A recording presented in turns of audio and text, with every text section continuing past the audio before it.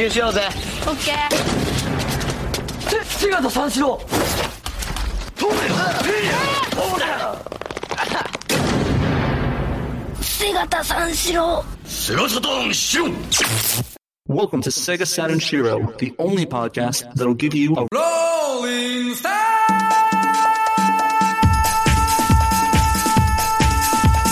Rolling Star!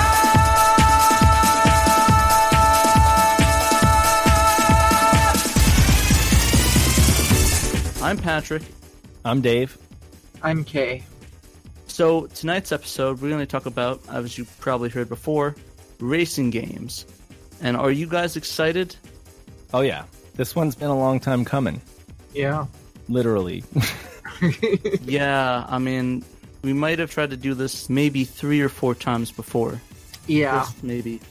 This maybe. But Yeah. now we're here. We're going to get you some racing game discussions, give you some recommendations. All right, so before we get into the racing games, why don't we talk a little bit about what we've been up to? Did you want to start, Dave? Not much since the last podcast. Just did like a collection video update for a couple of the groups. I've been working way too much, like real work, 9 to 5. And then my kid is playing T-ball now, so just, life stuff. But I'm excited to be back with you guys doing another podcast. That's awesome, man. I'm glad your kid's getting out there and playing the T-ball. Next thing you know, he'll be the next Yogi Berra. Yeah, he's been playing too much Sega Saturn with his dad. So it'd be good for him to get some running in. All right, what about you, Kay? What have you been up to? A lot of Zelda. I know, like, our fan base or, our listeners are going to sit there and just go, what? But I've been spending a lot of time with my daughter, and we've been playing through Breath of the Wild. And we also did, like, a no-sword run on the original Legend of Zelda. Wow. Today, my daughter actually, she's 5. She turned 5 a week ago or so. She actually beat the first 2 shrines in Breath of the Wild on her own. Like, no help from me at all. Oh, wow. Your Yeah. daughter's better than me at gaming. And there's the hope. Yeah. So, but that's really just about it. Nothing else I want to start disclosing yet because I don't want to jinx it. I gotcha. I've been up to a little bit. I've got a new Saturn. I got that's right. Yeah, I got the white Japanese version Saturn with the nice little controller and all the little connections with it, and it's really cool. I was playing with it a little bit, and I love the opening jingle to that one. I think it's probably one of the best compared to the US jingles. I mean, what do you guys think? I like it, but I'm, as far as like BIOS intros are concerned, hands down the best one for Saturn. High is Saturn. The High Saturn. Yeah, it's just no comparison. I gotcha. I would definitely like to get a high Saturn, but I had to compromise with a white Saturn because I didn't have the money to drop on a high Saturn. How's that screen coming, Kay? Did you manage to... The thing I don't want to jinx. The thing you don't want to jinx, okay. Yeah, That'll be next podcast. We'll discuss that. Hopefully. hopefully. We'll see. Hopefully. Cross the fingers, The stars align. right? What else you got going on, Pat? But besides that, I ordered the Panzer Dragoon Saga on vinyl, so I'm kind of excited to get that. For those of you that don't know, I collect a lot of records, so I've been trying to get more of them, especially on the video game soundtrack space. But it's been pretty difficult, especially some of the ones that are super rare. But I think my collection's coming out pretty nicely. The new Resurrection album, you ordered that? Yeah, I put in a pre-order. It was about $35, but I think it was really worth it, and I'm kind of excited. Usually I don't like to sort of rearrange soundtracks, but since the original composer's on board, it's like a no-brainer. Yeah. So yeah, that's about it. So why don't we go into some of the news section? For sure.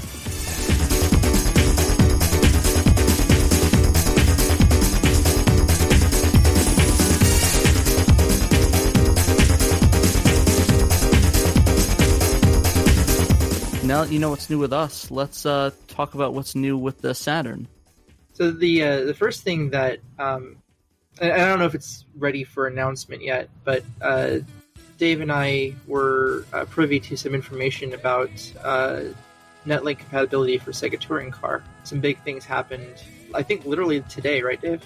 Yeah, we got some news from Zayden over on the Dreamcast Talk forums.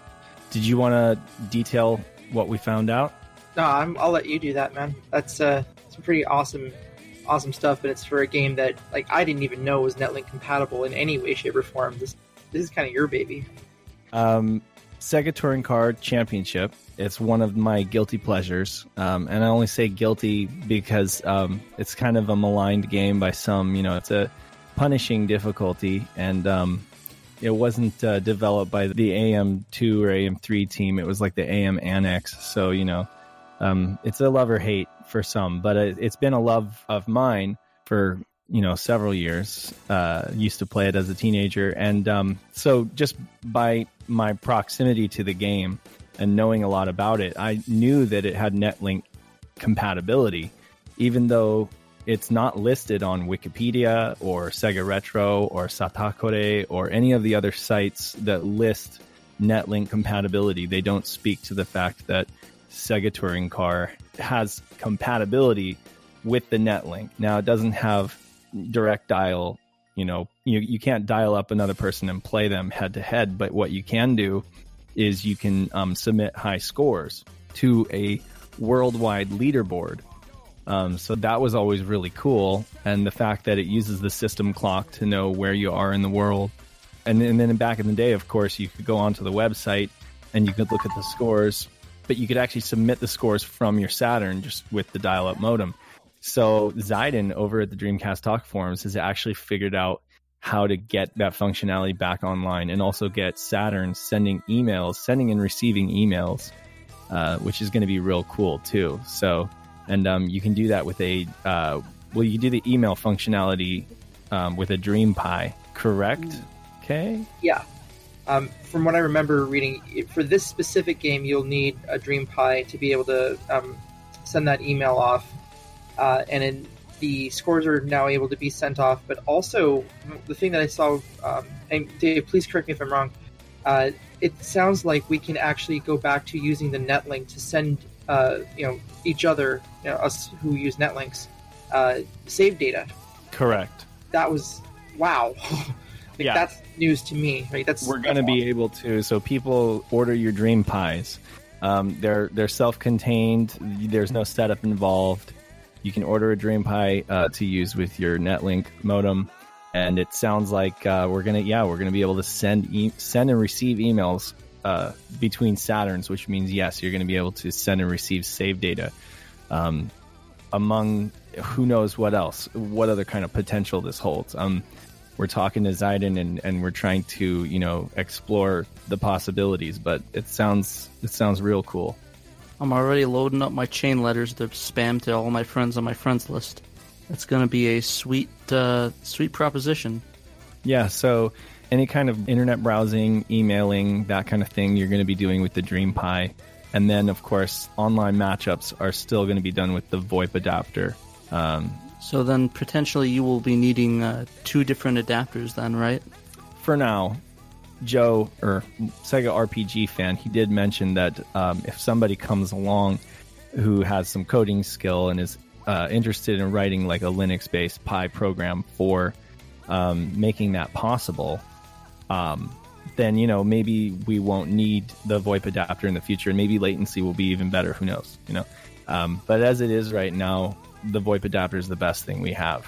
It sounds to me though like things in this community move pretty fast, and that's one of the reasons why this podcast is taking this so seriously. I mean, I know it sounds kind of like a niche thing maybe, but if we help get the news out there, maybe this message will reach a talented coder out there who's interested in bringing their efforts to the community and making this happen. So Jeez, at the rate that all these Saturn hacks and mods are coming along, I think we're going to know the system more than the original designers will at one point. Mm-hmm. I think that the scene is actually getting more in touch with like the inner workings of the Saturn. And of course, like James Laird-Wall, his discoverings, his findings have really helped the emulation scene get better. And he's fed them a lot of information as we come to find out more and more of like how just the inner workings of the Saturn and the architecture. I can't imagine there's too many people out there that want to read through all of that documentation, because there is a lot of documentation I have posted up in PDFs on the Sega Saturn archive, and even I don't want to read all of it. It's like huge, thick manuals, but there are people out there that like doing that kind of thing, so I always stand in awe of those kind of people, especially like Zaiden. Man, the next step we have is getting CDs manufactured with that wobble in it that are burnable. Most of this stuff happened for Dreamcast first, just because it was so much more open and like easy. But with the Saturn, it's kind of like we've had to go back after the fact, and maybe the increased effort is just because it's becoming more of a mainstream awareness kind of thing. People are becoming more aware of the Saturn, just like you didn't know that it existed at some point, and then you started discovering it. As it becomes discovered and more mainstream, hopefully the talent will come, and people will start putting their effort into this console. I agree completely. I think this is going to be it's an interesting time to live in for the Saturn, and I'm very happy to be in this day and age because it's just getting better and better. And speaking of getting better, so are we. The Shiro team is growing and getting better, and we have news for you guys. So over the recent couple months, we noticed that it's been getting harder and harder to get regular content out to you guys. As we're only 3 guys and 2 of us have children, it's been very difficult sometimes to get regular content, especially with some of the delays we've been having in the recent times. So we decided to bring on a couple new members. Our first new member being Peter Malik, who's been really renowned in the community with a lot of the content he puts out there on the various groups on Facebook and a lot of his writing. Unfortunately, could not be here today. Maybe you can talk a little bit about him, Dave? Yeah, well, like we said briefly in the last cast, Peter's just a great guy. He's very active on the Saturn groups on Facebook. I know he's an avid Nights into Dreams fan. He actually holds the highest record. He knows that game inside and out, but it turns out he also knows quite a bit about a lot of other Saturn games, Saturn hardware. He's got an amazing collection. Super nice gentleman, and lives up in Canada, so he'll be a Canadian correspondent, brother from the north, and it'll be fun. He's going to bring a lot of knowledge and a lot of passion for this console to the group. We're very excited to have him on. And another member that unfortunately could not be here tonight was Natalie. And would you be willing to do the introductions, Kay? Yeah. So Natalie has been pretty active in a lot of the gaming groups. Primarily, I've actually known her probably for about 6 months or so, maybe more, from an Xbox modification group that I'm part of. And she has joined up with the Saturn groups in full force. I think she was recently made a moderator and admin for the Junkyard. Yeah. She is a very skilled modder. Does a lot of pretty detailed soldering work, and very approachable as well. So wanted to have her join up with us to look to get in some guides and tutorial videos about how you can mod your own Saturn rather than having to send it off to someone else. Get you comfortable around a soldering iron. Yes, and definitely avoid all those hot glue modders you see all over eBay that just fill your system up with it instead of solder. Hot glue mess. Just a hot mess. Yeah. Alright, so now that we introduced both Peter and Natalie, let's the rest of the guys were able to make it on, so I'd like to introduce them and let them talk a little bit. The first person I'd like to talk about is Claire. So you want to introduce yourself a little bit, Claire? Sure. Hi guys. I am super excited to be here. I am from Pennsylvania, and I have a pretty specific interest in Panzer Dragoon. And that's really what drove me in recent months to become more active within the Saturn community on Facebook. And that's how I really got to know Dave and Pat, and now everyone else that's here with us. Yeah. So what is your experience with the Saturn? What got you interested in the Saturn? During the Saturn's lifetime, I was actually completely oblivious to its existence. Like I said, I'm from the countryside. I've lived here my whole life, and we didn't really have any stores around here in my area that so much as carried any video games. So I didn't know that the Saturn existed until the internet came to my area in the early 2000s, and I was Google searching things, and I came across this game called Nights into Dreams, and I saw that it was on the Saturn. And I had never in my life heard or seen of this console, no advertising on TV, no print advertisements or anything like that. So that's what originally sparked my interest in getting into the system. Cool. We're going to have a couple more questions to ask Claire and everyone else who's in here. Let's go ahead and introduce our new video correspondent. Chaz, are you with us? I'm right here. Why don't you go ahead and tell our listeners who you are? Well, everyone listening, hello. My name is Chaz. I believe I'm one of the newer. I don't know if I'm the newest, but when I was offered the gig to join this podcast, I got very excited. Of course, not knowing the first thing about how to connect with people and speak to them live over the internet per se.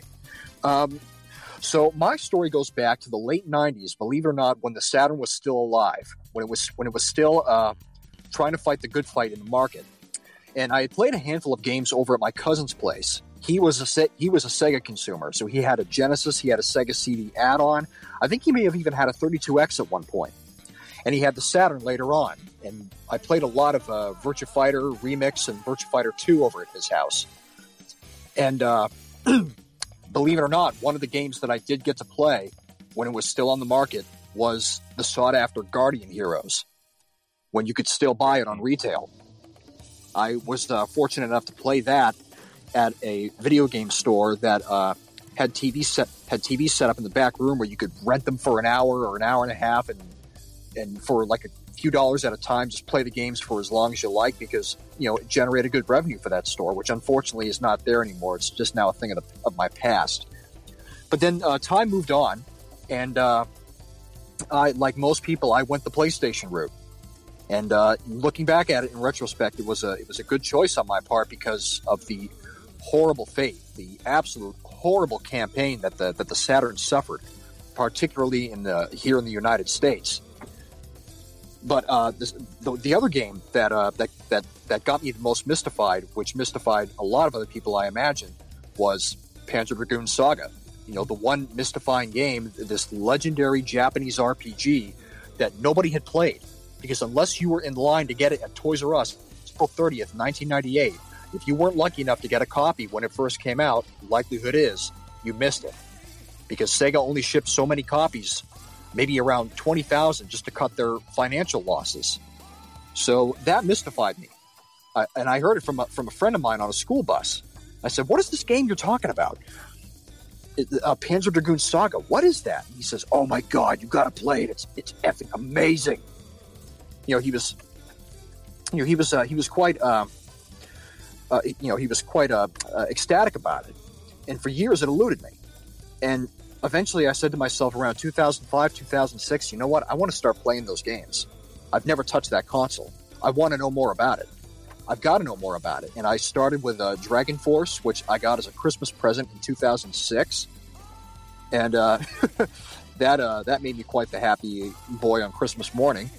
And then later, I eventually dropped the money to buy a copy of Saga because I really, really wanted to play it. Didn't want to be without it. And at the time, emulation on the Saturn was really shoddy. So when I put it in my console and was about to boot it up, I said to myself, "Oh my God, I can't believe I'm about to play this. This is unreal." What got me hooked was that opening intro video, all the flashing scenes, all the cutscenes, and that drumming music that accompanies the video cutscene behind it. I said to myself, "Whoa, I am in for something special, something that I cannot recreate from any game ever." And I was right. I was right when I played it all the way through. And the rest is pretty much history at this point. I'm sorry if I took up too much time explaining all that. No, that's great. For listeners who might not be aware, one of the reasons that we've had our eye on Chaz was a fantastic tutorial that he had posted for playing Dragon Force. And recently, you guys may have noticed, Chaz has been doing a playthrough of Panzer Dragoon Saga with the goal of 100%ing it, correct? I did it once, I'm going to do it again. It's fantastic. So, the last member that we have here with us tonight is Dave number 2, David Hickman. Hi there. I answer to Dave, David, hey you, but most people just go by Hickman, especially since everybody knows all of us Daves are just clones anyway, and I work with like 5 others, so the last name works a lot better. Give up our secret. These are the days I know. These are the days I know. So, I got into Saturn quite by accident. I was a Genesis kid for a while. In fact, I got my first Genesis because my mother would not let me buy a Game Boy. She thought that the tiny screen was a waste of time. So I got my Genesis, I started playing Shining Force really heavily. I loved that game, I still do. And I was over at Buddy's house, and he was just showing me this brand new game called Final Fantasy VII. And I'd never actually played any other Final Fantasies before that, so this was kind of a big deal. And my other friend comes over and goes, dude, you gotta check this out! And he sets up the Saturn, and he fires it up, and it's Shining Force 3. Here is my favorite series ever, in 3D. I was freaking out, drooling on it. We played it for hours that day. The next day I called around, found the literal last Saturn that was being sold in Roseburg in a Walmart. Drove down there.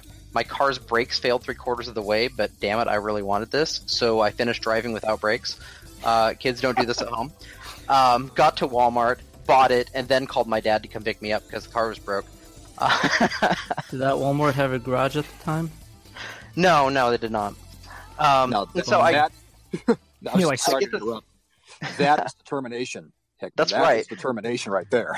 So I get it home, I play it, I beat it. I find out that the US release of Shining Force 3 was only the first disc, which, while still enjoyable, was kind of disappointing. And so I was hellbent on learning Japanese to finish the next 2 discs. Fast forward a few years later, I meet Kay, we're talking about Saturns. I'm like, yeah, dude, I gotta learn Japanese so I can beat this. He goes, well, we could just mod your Saturn. And yeah, I've been in love ever since. So now I've got my very happily modded Saturn, I've got my English translated discs, and everything is great. I was just gonna ask, that was English translated, wasn't it? Mm-hmm. Yeah, I thought so. I couldn't remember. I couldn't get my facts straight on that. But yeah, So- that's a little bit about me, I guess. Nice. Yeah, I've known Dave Hickman. God, it's been over 10 years now. I think it'll be 10 years this June. But yeah, it's been a little while. Yeah. And where are you located, Dave? We're outside of Portland, Oregon. I'm like Oh, okay. 3 blocks from Kay's house. Oh, wow. Okay. Yeah. Scappoose? Mhm. Okay. And so most of our listeners won't see or hear much from Dave. You know, he's always welcome to drop in, of course. But primarily, there's been a lot of Saturn projects that he and I have worked on over the years, and we're going to bring a lot of that to the Shiro brand. So, Seriously, That'd be after that awesome. story, I hope we do hear more from him. yeah. Well, Dave, you want to? It's always open, but Dave Put him on the spot. Yeah. Well, Join us, right? Talking has never been my problem, that's for sure. It's more a matter of wrangling all 4 of my kids. I don't always have a whole lot of time for other things. I hear you. Ouch. Yeah. Yeah. But I gotcha. thanks for showing up for this one. So next on our agenda, I went out and I reached out to Retrobit regarding the Sega Saturn licensed controllers that they're making. And I wanted to ask them, they're putting out some great-looking controllers with great functionality, but strangely missing to me was the 3D controller, or any 3D controller accessories. I don't know if any of you guys have had problems with your 3D controllers, but we ran a tournament for Nights into Dreams last year at Calit's Gamers for Kids, and one of the most difficult aspects of running that tournament was preparing with 3D controllers for everybody that had no issues. That cable is detachable from that controller, and I found probably about 3 or 4 controllers that would work perfectly fine as long as the cable was good. So I reached out to them, and they gave me a very canned response, but they're still apparently working on getting the street date for the existing controllers and hope to expand further on their product line. So here's hoping that Retrobit is able to maybe make some new cables for those old controllers, the 3D controllers, or maybe even give us a new. So my question is, with Nights in the Dreams, how many buttons does it actually require to function? Like that are actually used on the controller? Oh, Dave, go for this. Well, you got your analog stick, and then you got your shoulder bumpers for R and L, and then just a dash button. I think, yeah, because if you do, it's basically like left and right combos. Press them at the same time to air brake. One or the other would make him do like tricks and stuff like that. So I think it's just one of the face buttons, like the A, B, or C. They all do the same thing, dash. So Retrobit is also coming out with a wireless Dreamcast controller and adapter. Gotcha. Okay. So since it's Bluetooth as well, my thinking was that you'd be able to hook it up to that Bluetooth adapter on the Saturn and use that as a 3D controller for the games that could support it. But Kay brought up a very interesting point last podcast where the Retrobit controller, because the Saturn has 8 buttons, while the Dreamcast only has 6. But my thinking was, if the game doesn't require that many buttons, that it could potentially be playable using a Dreamcast controller in the 3D controller's place. Because while it can't be wired, I think with Bluetooth, the way that Bluetooth is now and all those retro adapters, especially with the 8-bit DOE ones, I think that the Dreamcast would probably be very useful to use as the 3D controller on the Saturn for now, of course, until they maybe come out with one. Yeah, I guess we'll see. They're probably going to base any future releases off of sales, so yeah, they're just going to have to track that. Yeah, and I'll definitely try that out once I get the adapters once that's released, and we'll figure out what we can do if I'm able to connect that. And I'll try to play that with Knights to see if that would work. Cool.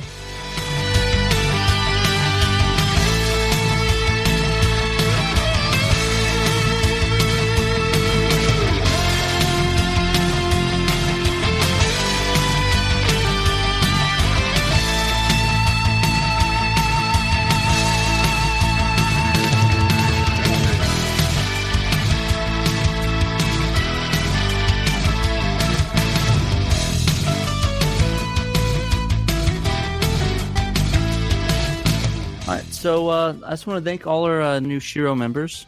Everyone that talked, they brought really good insight. And personally, I'm really excited to see what content they bring us, either through the forums, the Facebook, or on video on our YouTube channel. So so now excited.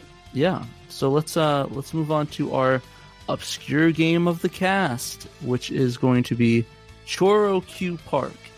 So, for those of you that don't know, this is a racing game, surprise, surprise, where you're this little toy car, and I guess you are in this competition of some sort, and you basically get to... it's kind of hard to describe. It's all in Japanese, so I don't know what's going on, but... May I? Yeah, go for it. Well, okay. Chorokyu Park, subtitle Penny Racers. I don't know if anybody remembers when they were a kid, there were these little cars that you could buy at the grocery store, like 3 or 5 in a pack.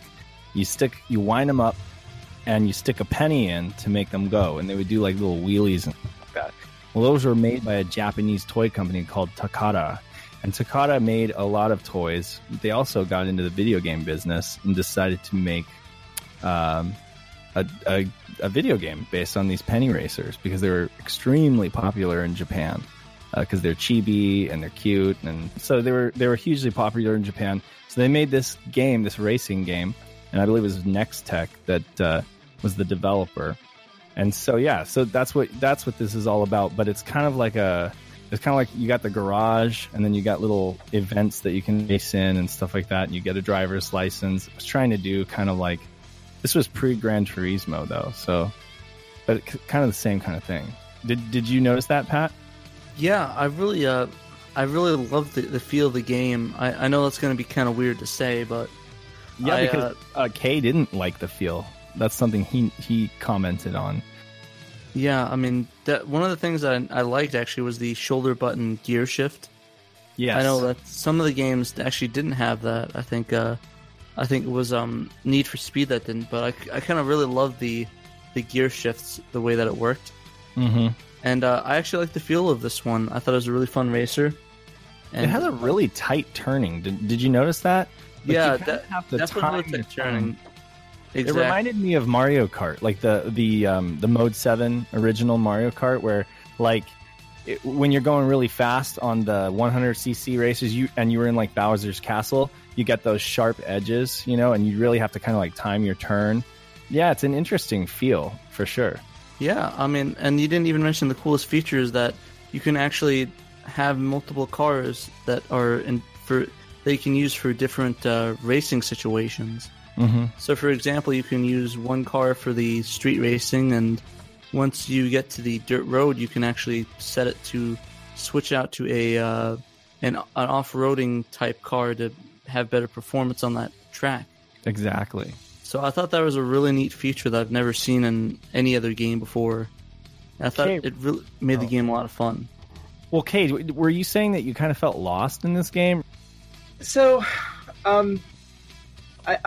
we'll probably get this at some point. I mean, it's on my list for more of a technical reason than a gameplay reason. But while I was playing it, I felt the racing aspect of it didn't feel like it had any speed or momentum to it during that first section. And that initial, when you first start playing a game, unless you're already invested in the series in some way, shape, or form, if those opening 10 to 15 minutes of gameplay don't grab you, it's really difficult for me anyway, to continue on. And I was I got into actually driving the vehicles, and I just didn't feel it at all. I felt no sense of motion or speed. So yeah, I mean, I felt momentum in games like RC Pro-Am, and I was kind of expecting a little similar kind of a feel to that, or maybe like Mario Kart. I just didn't get it. I hear you. I kind of got hooked by the graphic, or like the artistic style of it, and it's very stylized. It's very Japanese. The box art, that's kind of what hooked me in. But I know what you're saying. Like, it took me a lot longer to get really into it than just like 10 or 20 minutes. So I can understand what you mean. And also, those menus are kind of weird to navigate. I had to like get on a FAQ, so I could just kind of get right to where I needed to be. I ran into that same issue where I didn't know what I was doing, and I kept trying to select these cars over and over again. But one of the places I found, it actually had a guide on how to navigate the menus. So I was going to include that into the show notes. So if you guys had the same issue where I did, where you had to go through these menus and you didn't realize you had to complete these training missions to be able to actually race, I'll just include that into the show notes, and you guys could just use that. And it'll be a lot easier than trying to hunt down a guide. Yeah, it's very possible that Kay was actually playing the training mission. Yeah, I completely believe that. So that was one of the biggest issues. So we'll include that into our guide. And do you guys have any closing notes on the game? People should burn a copy and play it, or emulate it and check it out. Because I think it's a good game that's pretty easy to recommend. It's got a lot of features. It's got a lot of content in there. What do you think, Pat? I think it's a really solid 6-7 out of 10 game. It's nothing really special to write home about. I did like the soundtrack, and it was pretty fun and unique. But if you don't know Japanese, you're gonna be stumbling through it a ton. For me, the technical reason why I'm interested in this game is that the Sadakore version is one of the more rare discs in the Saturn library. So what's so special about that one? Just very limited print run. I gotcha. Yeah. So there are multiple releases of the Chorokyu? It's there's like the standard release and then the Saturn collection of Sadakore version. Okay.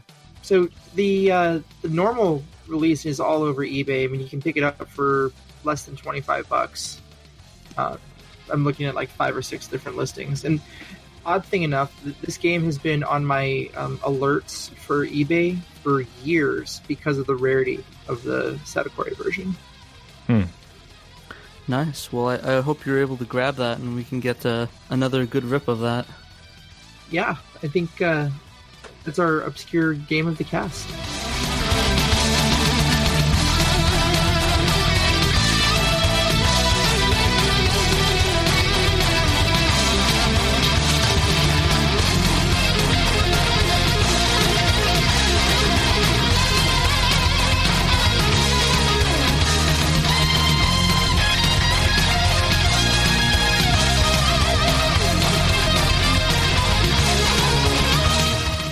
So now let's move on to our main topic, which is, of course, the racing games, and we're going to be burning up the tires on this one.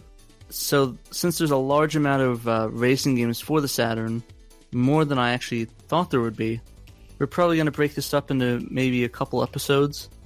So yeah, why don't we sort of talk about our experience with this with the genre of racing on the Saturn. So Simon over at the Saturn Junkyard, he started issuing a bunch of racing game challenges in the new year, and I'd been following along and kind of enjoying some of these challenges. And we had VR Virtua Racing. We had one for there was one for Sega Rally. There was one for Sega Touring Car. So quite a few, and that led us to say, well, with all the playing of racing games, we ought to get into doing a cast for it and covering. But what we found is that there are so many racing games on the Saturn, like Pat said, we have to cut it up. And so we're going to talk about some of the major heavy hitters, and there were many. Saturn was definitely a racing game console. I mean, if it was anything, a lot of great shooters, a lot of great RPGs, but also a lot of great racing games. And did we want to start with a particular one, Pat? Yeah, why don't we start off with the undisputably probably one of the best ones on the Saturn, which is, of course, Daytona USA. Okay, so it's not my absolute favorite, but it is a great one, and it's also the first racing game that came out on the Saturn. It was a launch title. And of course, it's the arcade port of the same name, Daytona USA, that came out in arcades, and unfortunately the first release was plagued with a few frame rate problems and drawing distance issues, which for some people kind of made it seem like the Saturn had a weakness of sorts. Yeah, I mean, I remember even back in the day, my little brother and I popping it in, and it was bittersweet. Like, we could definitely tell with the pop-in that it didn't perform the same way as like Ridge Racer on the PlayStation. The graphics left a little bit to be desired, but when you actually got in and started playing it, and you discovered the drift mechanic, and the music was great, and you could be a horse. That was kind of cool with a code, and there was like, that's the other thing. There was so many like hidden codes and things you could do. It kind of won us over. What they were able to do was capture that same like arcade racing feel. And so that came over intact. And that's one of those things that Sega, I think, did a lot, is even if they had to compromise on the graphics, they were usually able to bring over the essence of a game, through the gameplay and the feel of it. We bring the arcade experience home, is what they once said. That's right. As many people know, Daytona USA has had many incarnations, with there being the regular version, the Circuit Edition, and the Champion Circuit Edition. The Champion Circuit Edition was originally released in the United States, and it had better frame rate and it ran a little bit better, but unfortunately it had the issue with removing the original soundtrack from the game itself. which, well, some people could maybe understand it. I personally really think that really brought that version down. And personally, I didn't really want to bother with it. But then I learned that they released in Japan the Circuit Edition, which actually has all those fixes, and using the Sega Rally engine on top of the choice between the alternate and the original music. And that you can actually set the music to the original tracks that you want to play it on. So, definitely, in my opinion, I think the Circuit Edition, the Japanese version, has to be the definite version to get if you want to play this game. And I have to disagree with you. I think the only thing that I really like about the Championship Circuit Edition or Netlink is the improved draw-in, and just the graphics look a little bit smoother frame rate. I'm not a fan of the Sega Rally controls on Daytona. It makes it a different game for me. It doesn't really control the same way. I love Sega Rally. It is my top racing game on the Saturn, but I definitely find myself playing the original more, just because I like that classic Daytona feel, and I feel like they kind of threw that out. So I mean, it just doesn't come over the same with the Sega Rally engine, personally. Would you say that all the lagging bugginess is worth it just for the experience? You know, the thing is, when you start overtaking cars and you're making perfect drifts, you're not even looking into the distance for pop-up. You know, you're engaged, and the music it's just, I feel like the first game to me is the closest experience to what we had in the arcades. The Championship Circuit Editions is like a new beast, you know, and the cars do look a little bit better, but I don't know. I'll still take the first one for sure. What are your thoughts, Kay? Well, I've never played the Japanese Circuit Edition, but in doing research for a previous episode, that was the most networkable version of the game, and that makes me very interested, you know, because it works with both the Tyson cable for head-to-head in room, as well as the X-band modem, which, you know, if that, you know, world comes, you know, back into fruition, that networking for the Japanese X-band, you know, it'll open up a whole world of online Saturn, and that's a heck of a lot cheaper to pick up if you want to, you know, collect only original discs than the US Netlink edition. Oh yeah.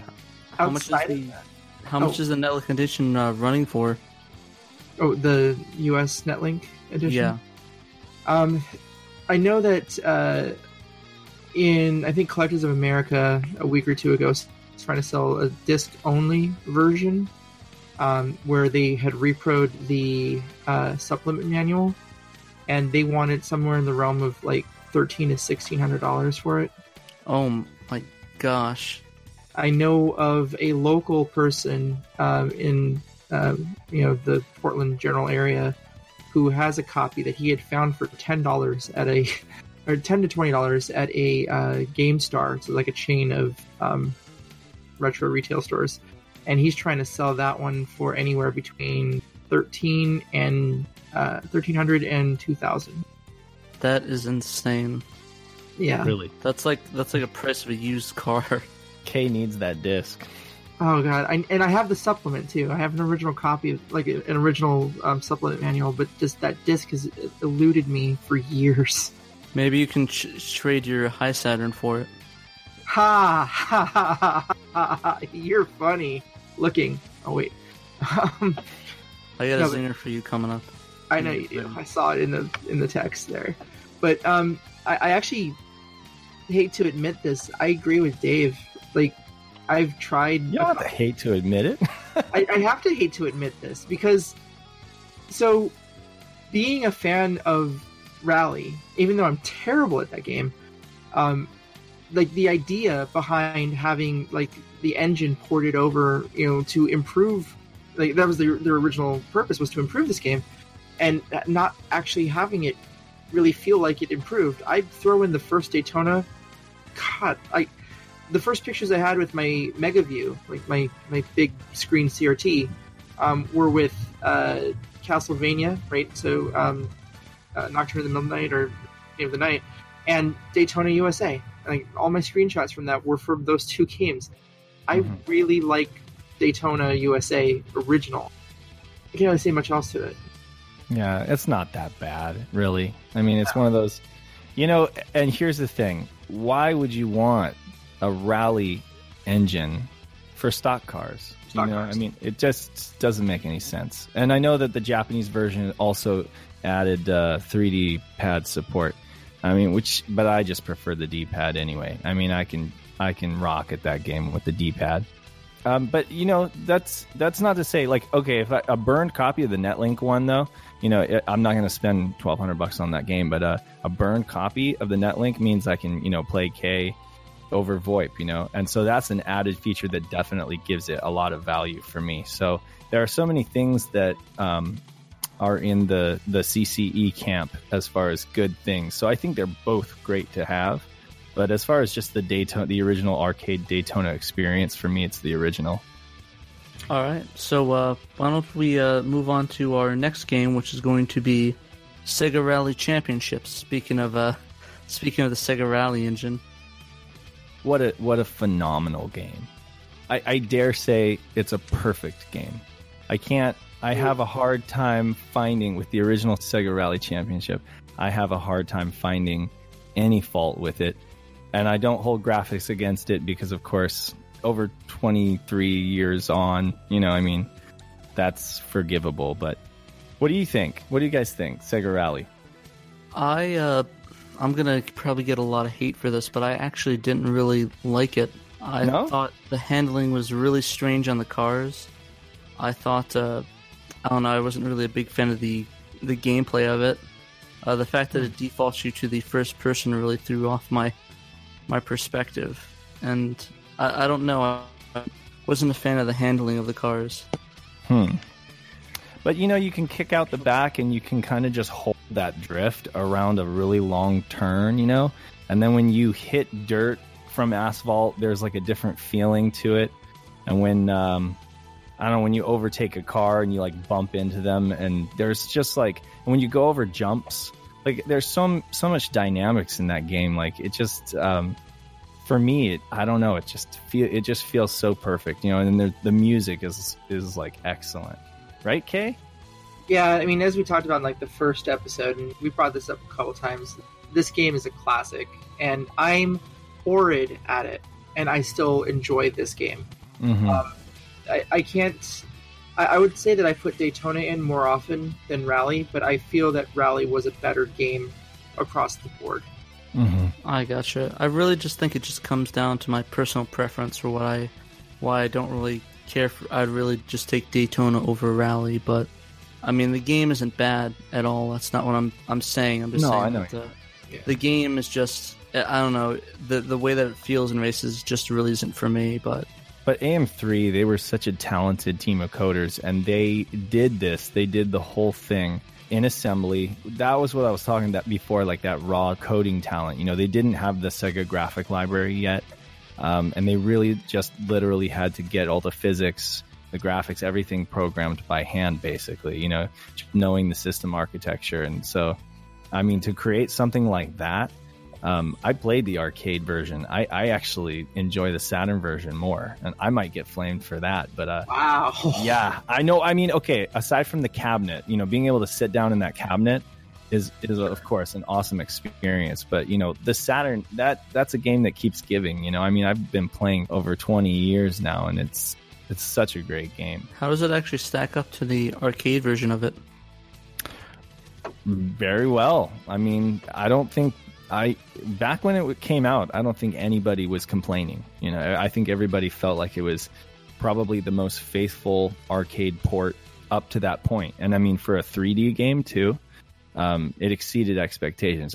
Also, in hindsight's 2020, people back then with Virtua Fighter being kind of a botched release, people's expectations may have been a little lower. So then when it came out, they were probably really, really happy with how it turned out. But I mean, even now, people still hold it in such high regard.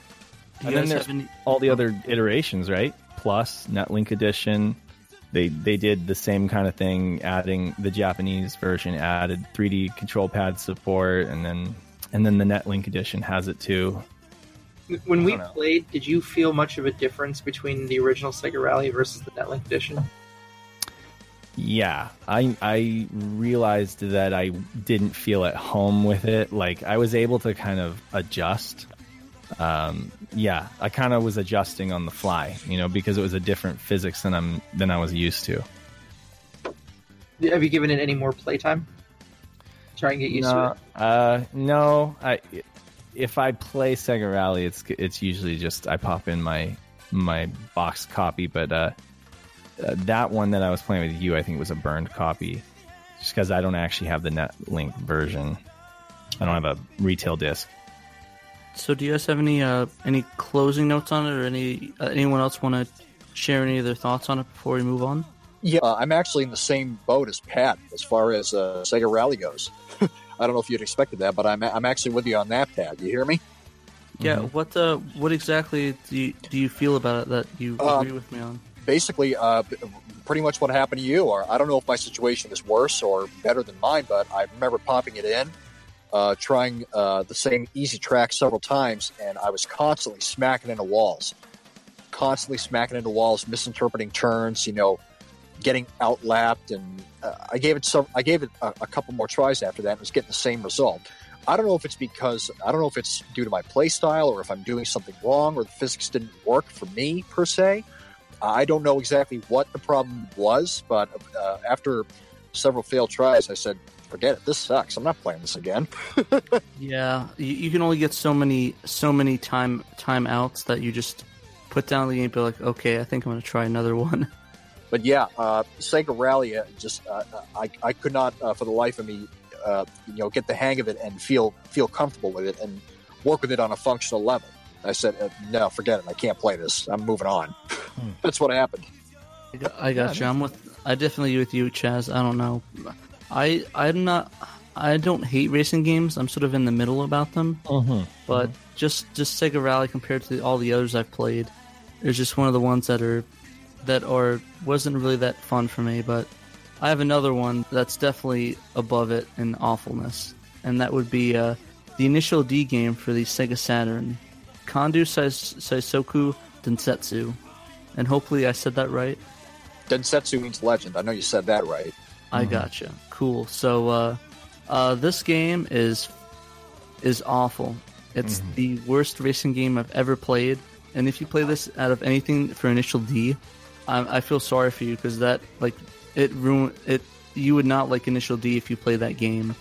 Yeah. Because aren't there Initial D games out there that people really like and that are relatively popular at anime conventions and whatnot? Yeah, those are the arcade games by Sega, but the only Initial D game ever released on the Saturn was this Densetsu game, which... And it was not Sega that made it.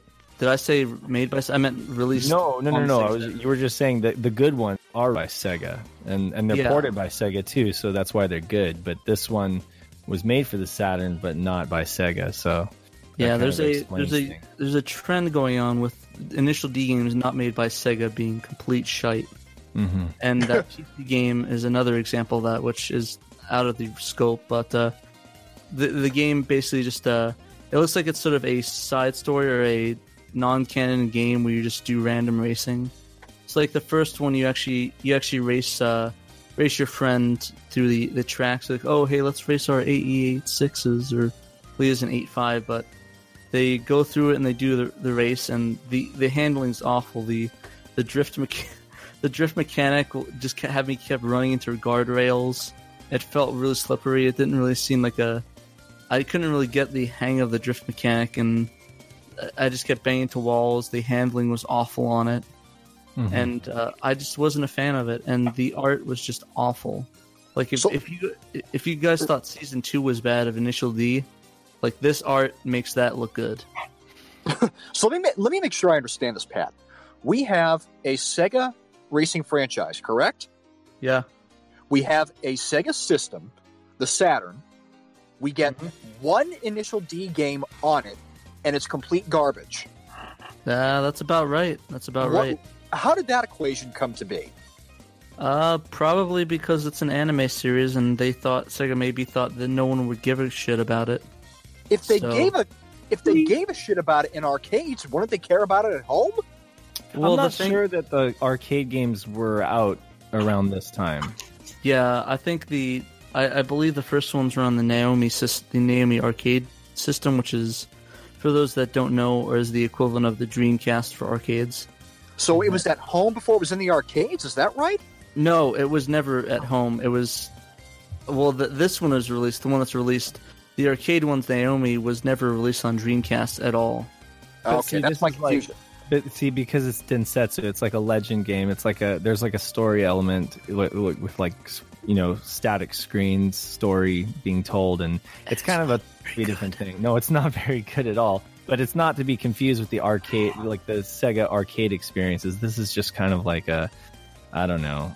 It's just drudgery. And the PlayStation got a version too. The PlayStation got a version that was maybe a little bit better graphically, but wasn't much better. There's actually a better downhill drifting game on the Saturn, which was the Toge King games, right? The Spirits. Yeah. Yeah. So, I mean, not that we're going into that, but I need to import some more racing games too. I've been looking at a few of them. Just don't make it this one. Yeah, well, thank you for the input. So any final thoughts on Initial D Disappointment Edition? It's not Initial D for disappointment. It's Eternal D for disappointment, right? Initial disappointment. I'll live with that. Eternal damnation. All right, so next up on our agenda is Sega Touring Car. And we know we touched a little bit about it in our news section. But this is Dave's baby, so take it away. Dave. Okay, I'm going to sound like a broken record, but Sega Touring Car is a game that it was also another great arcade license. It was a great game in the arcade, but it wasn't rally racing and it wasn't stock car racing. It was kind of what is touring car? It was like this German touring circuit that happened in the mid 90s, you know. So that was a kind of interesting thing to begin with for Sega to try to turn it into an arcade game. But anyway, it had a pretty good arcade success, and then they decided to bring it to the Saturn. But at the time that it was ported, they were kind of short-staffed. They had teams working on the Panzer Dragoon series. They had teams working on, they had Sonic Team working away, and AM2 team and AM3s working on their respective stuff. So they had to get the AM Annex team to work on this game, and arguably, you know, I think they did a pretty good job. They did about as good as they could do with the level of speed that they're trying to get out of this game. Because it does have like this sense of speed, but it also has a huge shortcoming, which is the frame rate.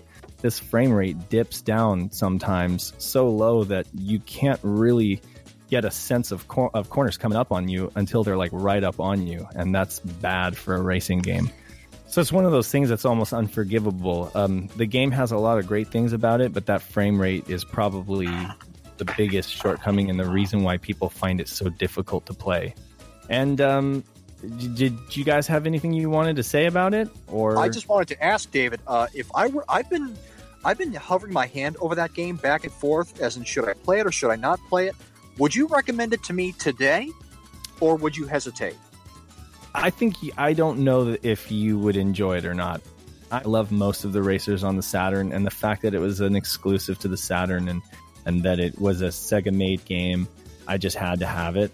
And I used to play it back in the day, but the thing that I kind of discovered myself, and then I shared with the guys on the junkyard, is that you're allowed to tune the cars and modify them to make them, you know, suit your needs. And while the stock car that they give you is kind of like unruly and bangs into the walls a lot, you can have a lot of success by using certain tuning settings that I shared on the Saturn junkyard.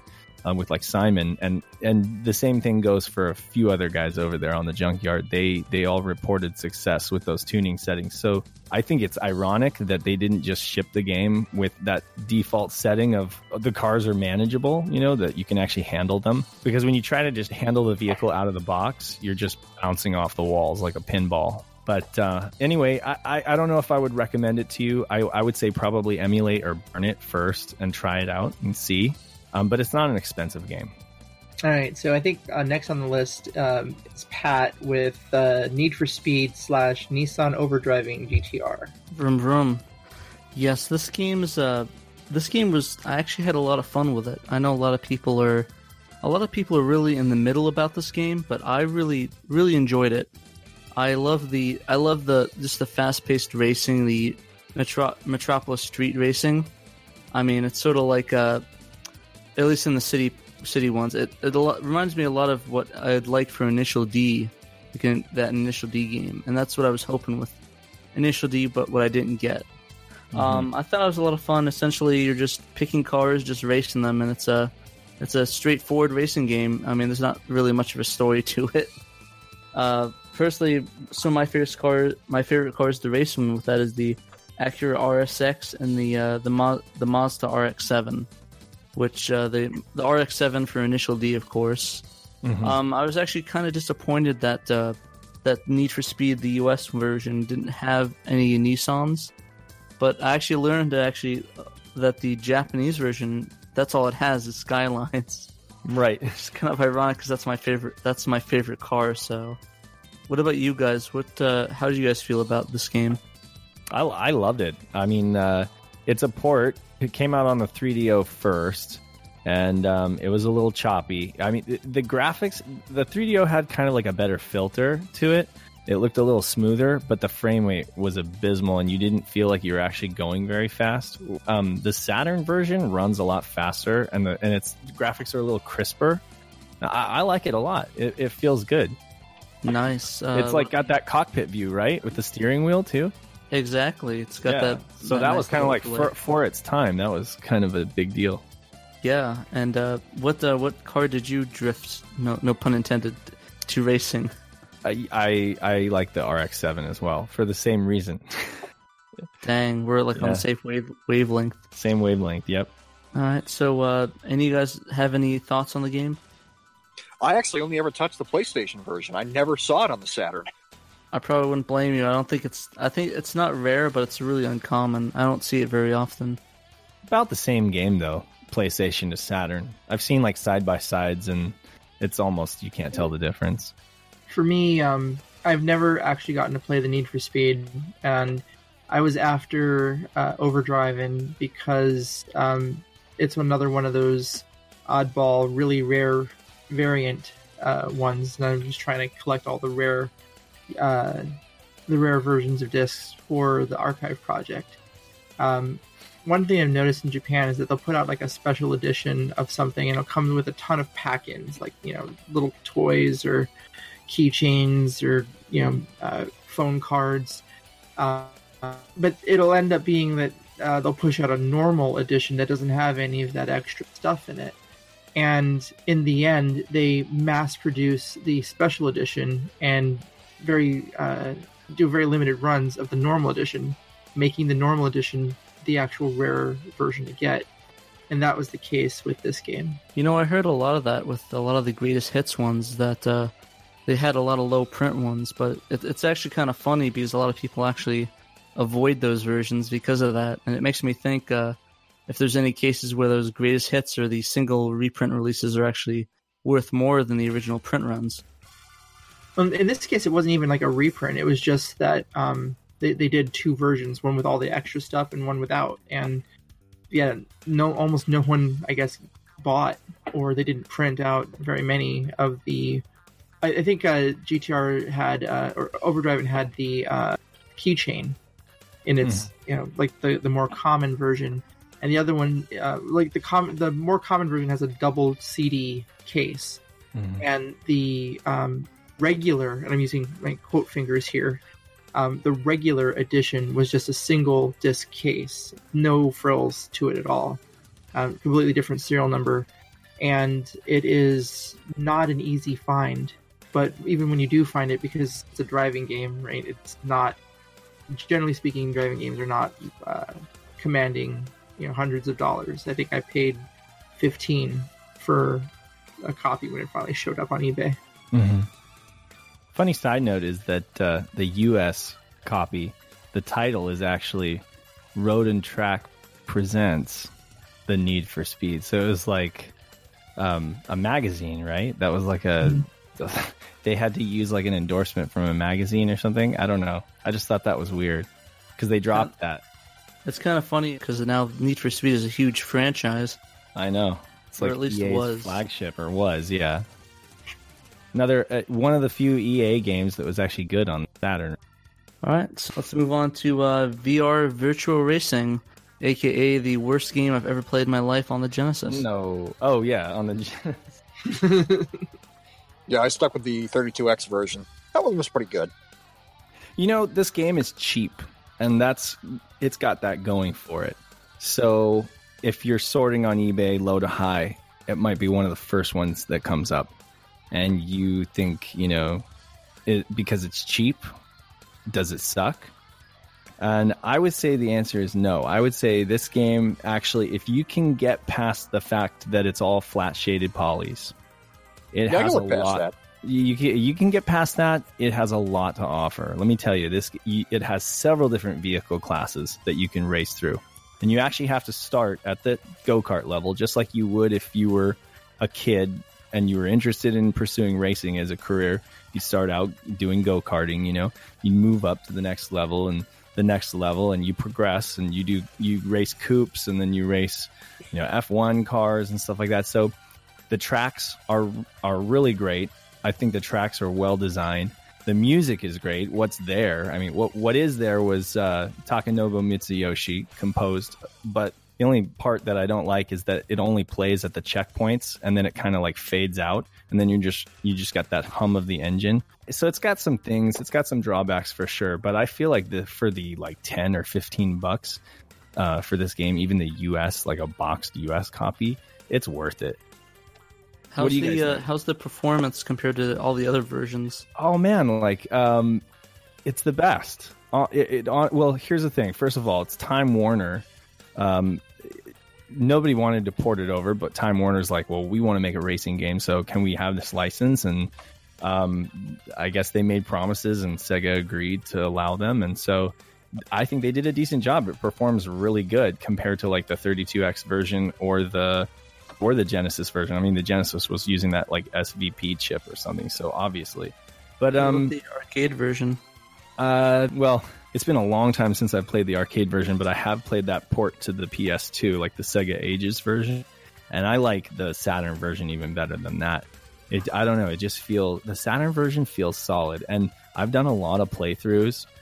Dean Burgess from the Junkyard and I were going back and forth on the arcade track, and I was in cockpit mode, and we were just shaving milliseconds off of our time, just back and forth. It's so fun. I couldn't stop playing the game literally just because it feels so good. So despite the graphics maybe not being up to par to other games, that track and many of the other ones just feel so tight. Like you really can get into it. Yeah, I like it a lot. All right. Any final thoughts? I'll have to take a look into it and see if I would prefer it over the 32X version. It's worth noting that Time Warner Interactive, while they didn't do much on the Saturn, and a lot of what they did was kind of considered quality, right? Like, they did Tarumaru. I was just thinking of that. Yep, right. and they only shipped 7,500 copies before they shut their doors. Mm-hmm. Yeah. And the other stuff they did was like Primal Rage and Last Gladiators, but the fact that like some these games that are attributed to them are not, for the most part, are not games that people are going to go and say they're seeking out, right? They're 2 or 3 racing games, a pinball game, and like a port of Primal Rage. I think they're involved in as well. All right, so the last of our normal, and I'm using again the quote fingers, 3D style racing games is F1 Challenge. Is this me again? This is you again. All right, this is gonna be my last one, and then I gotta bail. But Chaz can take over for me. You got my back. Right, I'll sit in with Pat. I need the education on this anyway. I gotcha. So we'll go over those. Well, anyway, so F1 Challenge. Here's another cheap game. Here's another one that's gonna come up down on the list. If you're sorting low to high, if you're thinking of getting this game, it's good. It's It depends on your expectations. First of all, it's not like a boring F1 racer. It definitely has like a Sega arcadey kind of style to it, so they do bring that. But I popped it in recently, kind of comparing it to VR Virtual Racer, and to be honest with you, it's not as good as I remember it being. There are some things that you can do. You can change like you can change the wing, the aerodynamics. You can, put more gas in your vehicle or less if you want to be faster. But the main thing is, if you even try to pit stop, it completely ruins your chance at first place. So you pretty much just have to put hard tires and just go I don't know if it's like 8 laps or something like that, and last until the end. But towards the end, your car just gets squirrely and everything like that, and you start floating around because your tires are pretty much shot. And so at the end, it becomes a struggle to control the vehicle and keep it on the track so that you can cross that finish line in first place. If you want any shot at first place, you can't go to the pit stop, essentially. Basically. The dude from Classic Game Room, he did a review on it, and that's the exact thing that he found with it is like, there's no point in the pit stop even being there, because even if you take a pit stop, you're going to lose. So you just put on the hard tires, race through the course about 6 times with a car that feels semi-normal. And then by the 6th lap, your car just starts getting all squirrely, and you basically have to run 2 more laps where you feel like you're just completely out of control. And then you hope that you come in first. But that said, the graphics are pretty good. The music is really good. And it's super cheap. So, it's not like going to break the bank. But yeah.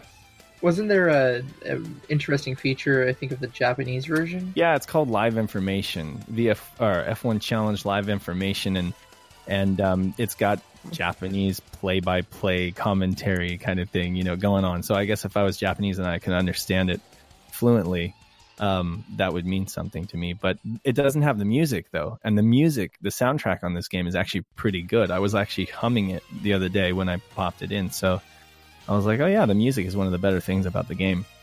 I guess I'll definitely have to get it. I want to try it. In all honesty, I've never played it before, but now you guys got me interested with this whole racing without a pit stop and having your wheels basically about to fall off. Yeah, it gets frustrating though too when other people passing you up and you're like, I just ran this course perfectly for 6 laps, but now all of a sudden, like, my car's just not handling for me anymore, Get good, son. Get good. You mentioned music, David, just before you go. Do any of them use Redbook audio? Let me think. Yeah, so VR Virtual Racing uses Redbook audio, which is why. Okay, so that's like failed potential to me. That game, like what is there is so good. I actually on our YouTube channel and on our page, I actually did a mashup, like my own little remix of the music, and put it up there with some of the other video game music that we have. And Takenouga Mitsuyoshi, he did a really good job on that music. And then all you get is like these little like clip sections of it. You pass a checkpoint and you get like 30 seconds of music, and then it fades out. And then you're like, and until the next checkpoint. And then it like some new music starts playing. And it is Redbook audio. Like, it's not the Saturn chip. But yeah, it's just like they missed why did they do that? And everybody I know says the same thing. Even Simon was like, God, I sure wish they would play more of that awesome music. So, yeah. Well, at least you can rip it from the disc. True, but I mean, again, it's recorded tiny little clips. Like it'll be kind of like a verse and part of a chorus, and then it fades out, and you're like, "Where's the rest of the song?" Is it on the disc itself, or does it fade out anyway? I think it fades out anyway, which is why I had to basically take the tracks into Audacity and like cut together like a remix version. That's exactly what I was thinking. Get the original files, recut them together. I did. So take a look on our Shiro page. It should be either on that or on our YouTube channel. You can find it. And I did the best I could, but I think it's great. Anyway, it was fun, you guys. It really was. And this felt much better than the last time we attempted it. And Claire and Hickman, thank you so much for joining us, and I'm so excited about the future of what we're going to do. So it's going to be extreme. Yeah. All right, see ya.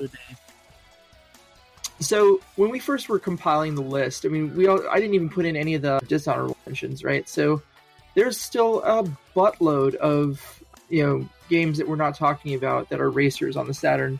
We can move them all into another cast, and we'll have to find another obscure game, but I don't think we'll have an issue with that. Obscure racers, there's easy. I'm thinking Gale Racer. Not even having played it, just because, like, have you seen that game? I've seen it, but I haven't played it. I want to get a copy. I have no idea what it is, but I'll burn it and play it. If you buy like a legit version, like the deluxe version of that game, comes with like a little like toy car or model car you can put together or something. Oh, no kidding. Yeah, it's kind of cool.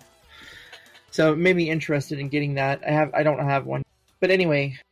All right, guys. So that's about as many racing games as we can cram into this episode.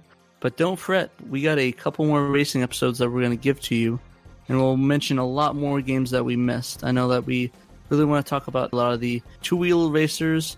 I know that Kay's dying to do Road Rash, and of course, the most infamous and best racer on the Sega Saturn, Sonic R. So that will be at a later date, but we'll go through it, we'll riff it, we'll play it, and we'll let you know. But for closing notes, I'd like to remind everyone that Chaz is going to be having his Panzer Dragoon Saga stream on Sundays at 5 p.m. Eastern Standard Time. Is that correct? That's correct, yes.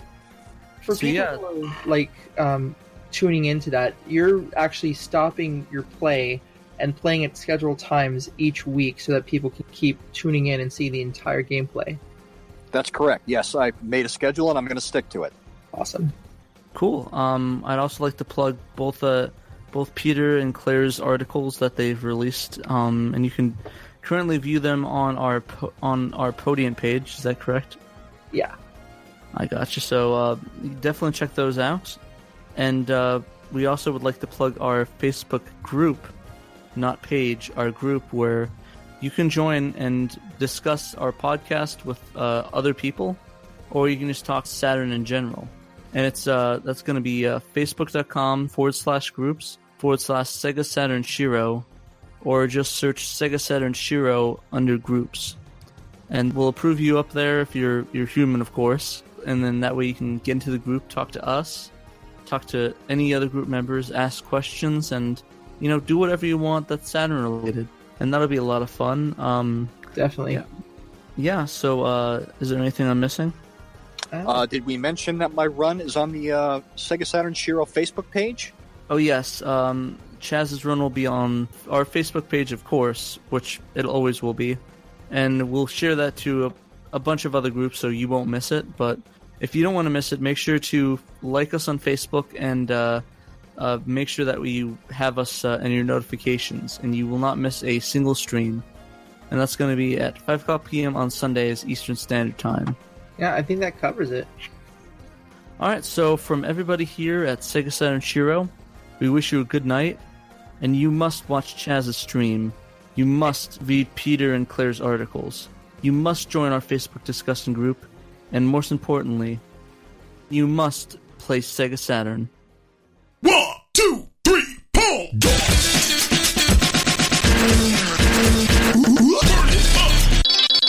Here we go! Here we go! Here we go! U-U-U-S-U-U-S-A.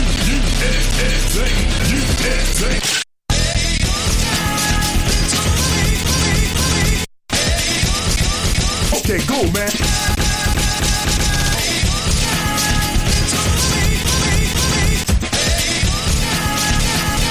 Let's go, let's go, let's go, let's go. This is the cool chief because it's really tough, but it's a beautiful day, so good luck. And we're on the way, yes, we're on the way, and it's a beautiful day here in Daytona. You're falling way behind, try to make a hole through there. You're looking all over the track, let them see some control. There's a crash coming out turn 3, you better watch yourself. Somebody coming up behind you, somebody coming up behind, watch out!